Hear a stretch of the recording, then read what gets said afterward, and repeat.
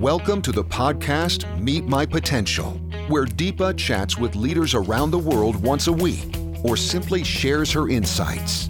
This podcast is for those who aspire to meet their highest inner potential.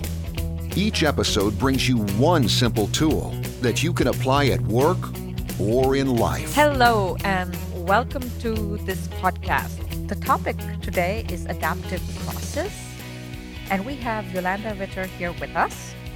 Yolanda D. Ritter is the founder of New Leadership.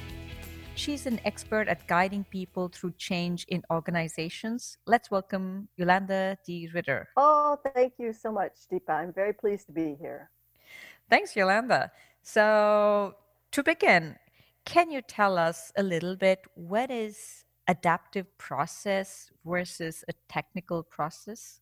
Yeah, that's a really excellent question. I think a technical process is something that many people will recognize. It involves solving a technical problem. And these are usually problems that can be diagnosed and solved within a certain time frame by applying established know-how and procedures. An example is an IT project, information technology project. Mm-hmm. And the projects that are happening in information technology usually involve making a project plan, and that is made according to the known methods, techniques, and key figures that are gained from experience and research. This is probably something that everyone understands when you talk about a technical process, making a project plan within your budget, within your time frame, going towards realizing a product, the goal of the project. And usually these kinds of processes have authoritative expertise. So the project leaders are managers who usually manage routine processes. This technical process solves a technical problem and usually under authoritative leadership. Okay.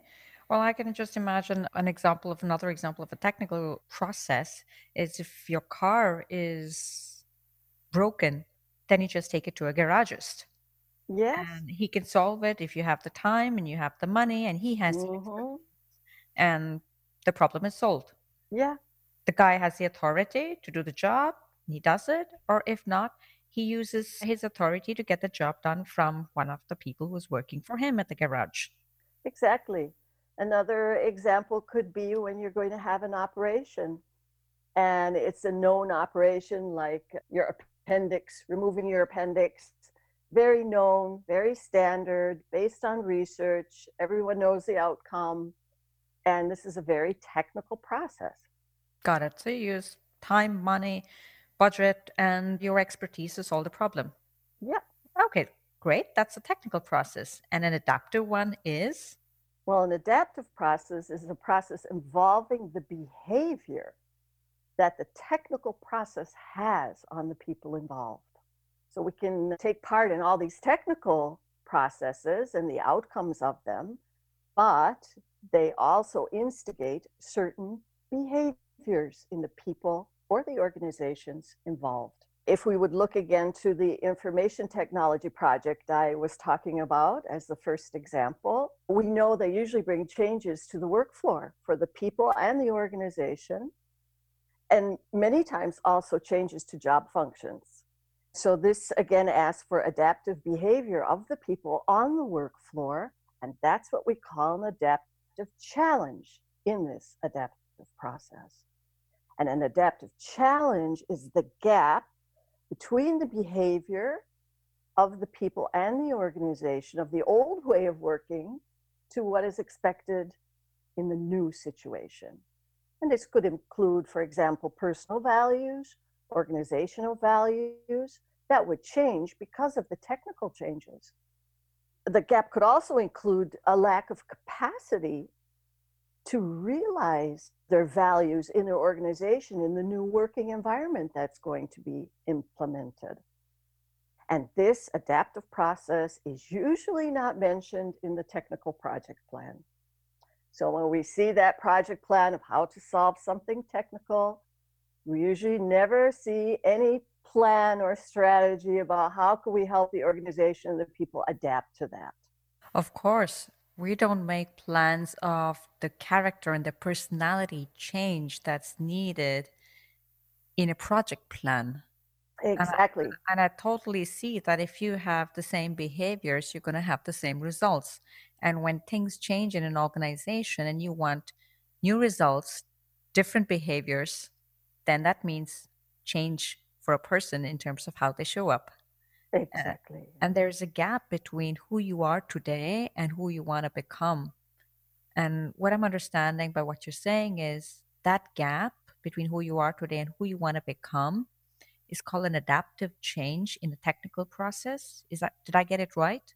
Yeah. So what you see, the technical process, so the new ways of working, the new functions that are attached to your job or taken away from your job function, is because of the technical change.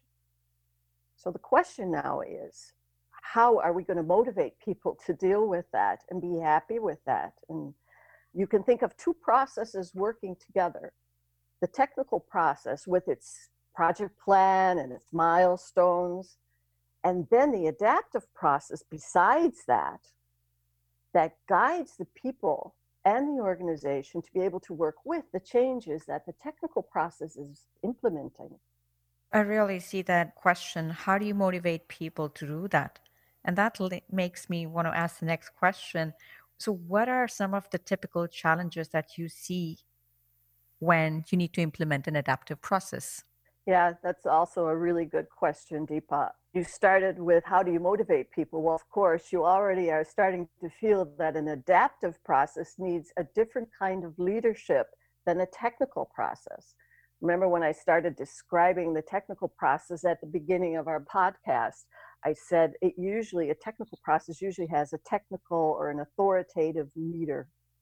An adaptive process needs a different type of leadership. These are leaders that are open, are willing to experiment, are willing to do a lot of people management, coach people, mentor people, and help them to discover and talk about the values of their work, of their organization through this whole technical process so that they are motivated and want to work in the new situation.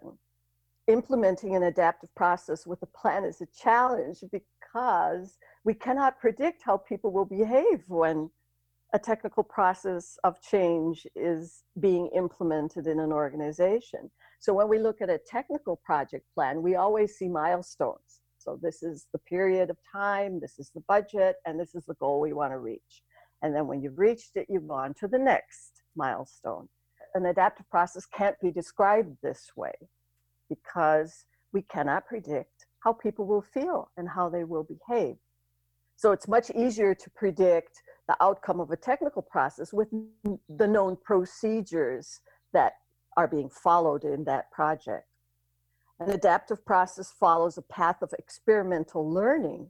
With every step of the technical process, the behavior of the people is guided by the adaptive leader. This leader has the ability to mobilize the work floor and the organization to adapting to change. Another big difference between that technical process and the adaptive process is a technical outcome is usually known. You have an idea of what you're working towards and what you want. Of course, things happen in between, and you find maybe you go a little to the right or a little to the left, you change your timeline, etc. But it's usually known where you're going to. But behavior of people is not.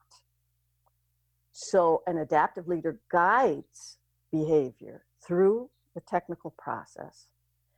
And then, of course, the next question that many managers may be thinking of right now is, wow, what about the budget? this will cost more.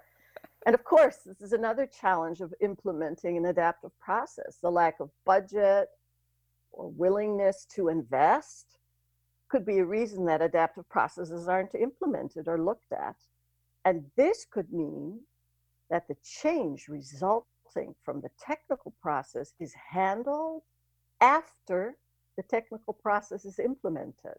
So you go through your whole project, your technical project plan, you implement everything, and then maybe a year later, the behavior starts to be very known to everyone that people aren't accepting the changes or aren't being able to deal with them, etc. And then this could involve having to spend much more time and budget afterwards to help people through coaching, mentoring, training, etc., to help them become motivated in the new situation. So you see that this investment is always needs to be taken if you want your technical project to be a success. Right. So, one of the key messages is get proactive to envision the adaptive changes and the adaptive challenges in the project right from day one.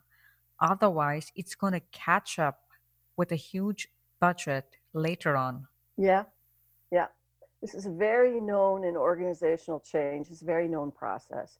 Usually technical processes are handled and planned and in the budget, and the adaptive ones aren't. And then afterwards, you start to deal with all the adaptive behavioral processes. Yeah.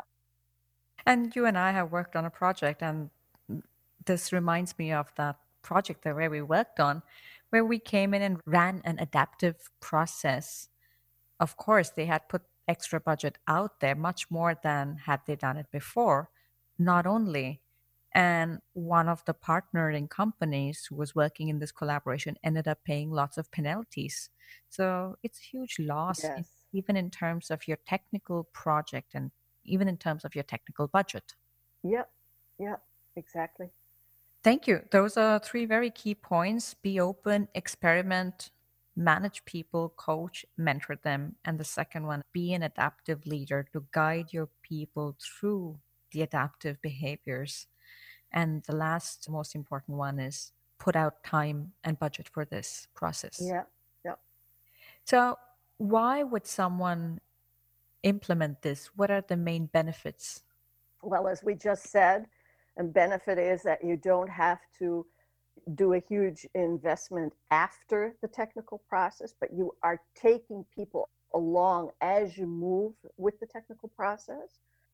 And having this as adaptive leadership gives people the vision and the mission of your organization, and attaching these values to their job and to their function gives them security and purpose on the work floor. And then they'll be able to thrive throughout this whole technical process instead of being insecure about it. This is also what the adaptive leader does. He mobilizes the people throughout this process to define their personal values, to define the organizational values together with their priorities and how to realize these within the technical challenges that they are faced with. We also know that technical challenges only succeed when there are motivated people who support the change on the work floor. And then the technical change also succeeds when the value of the change is clear and connected to the values of the organization. This together makes a thriving, successful organization. And then you may think, what's a thriving, successful organization? Well, that's, of course, an increase in shareholder value, exceptional customer service, and high workforce morale. And of course, morale is very connected to personal values. And it also has a systemic value, your organization having a positive social and environmental impact. So these are beautiful benefits implementing an adaptive process. That sounds beautiful. I can see how people would be truly motivated when their personal values and organizational values are coherent. Yes, yes. And they'll know why they're doing things. Many times people don't even understand why an organization is implementing a technical process for change, and they're not involved. And this will be involving them and taking them in the process as you change. Good. So, what's one tip that you can share today here with us that people can implement immediately? Yes, I'm sure many people are listening and thinking, well, how do we do that? Exactly. I will give you a tip about that at the end, but I will start with an example. A real tip to becoming aware of what an adaptive challenge is and how to deal with it could be using a known metaphor in this work, and it's called the metaphor of the dance floor and the balcony. And the dance floor, you could also, in this metaphor, call it the working floor, is a situation when people encounter this technical processes with the challenges they have and they don't know how to deal with them. So let's take, for example, a project meeting. Usually everyone has project meetings or some type of meeting in their working floor. And here, many people experience personal challenges in meetings, and they're usually involving technical processes. These personal challenges could be the changes in their function. People become insecure about those changes and they don't know how to deal with the changes. And many times they don't even dare to voice their doubts or show them in a meeting. And then this dance floor balcony metaphor could be a helpful tool because after the meeting, in the meeting, people are on the dance floor or on the working floor. And after the meeting, they can go to their balcony. And that would be taking distance, sitting on the balcony, looking down at the work floor, at what was happening in that meeting, and analyzing by making written or mental notes about their own role on the dance floor in the meeting. And these are an example of some of the questions that people can ask themselves to analyze their own role. The first, of course, is what was your role? And the second could be what were other roles around the table? And the third could be how did you interact with them, verbally and non-verbally? What was your goal when you went to the meeting? Did you reach it? Why or why not? Did you have a strategy to reach it? And are there some actions that you want to take now? Some things you want to adapt? There's that word again. So the above are examples of questions people can ask themselves on the balcony, taking distance and analyzing their behavior in order to be able to adapt their behavior along with the technical process they are experiencing.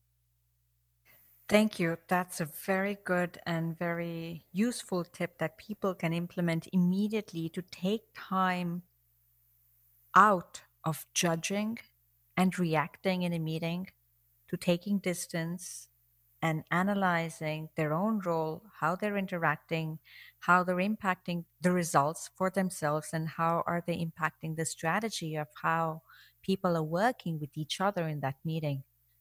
Yes, yes. And it's finding out what is the gap that you have between how you were working and what the change is going to bring and how are you going to deal with that. And that means that change usually asks you to adapt your behavior. Yeah, there's a very famous saying from Mahatma Gandhi. It goes like this: be the change that you want to see in the world. That's a beautiful one. Yeah. And that's also very difficult. You know, change involves courage. Change involves insecurity, not knowing what's going to happen. So it's also about thinking about what do I think is important? What do I think are my priorities? What do I want to achieve? And how can this fit into the organizational change, the technical project? And how can I adapt, still holding true to my values and my priorities? Excellent. Thank you very much for sharing that valuable tip. And before you go, what's your last message to the audience here? Well, if you want to know more about this method and how to apply it, there's a very good book. It's called The Practice of Adaptive Leadership by Ronald Heifetz. So I would very much like to encourage everyone to take a look at the book or look up Ronald Heifetz on the internet and listen to some of his videos. They are excellent. Thank you very much for being here with us. Okay, thank you, Deepa. Bye-bye. Bye-bye. We hope you enjoyed the podcast. If you'd like to know more how you can meet your potential, check out www.meetmypotential.com. That's www.meetmypotential.com. Join us again. And until then, stay cool.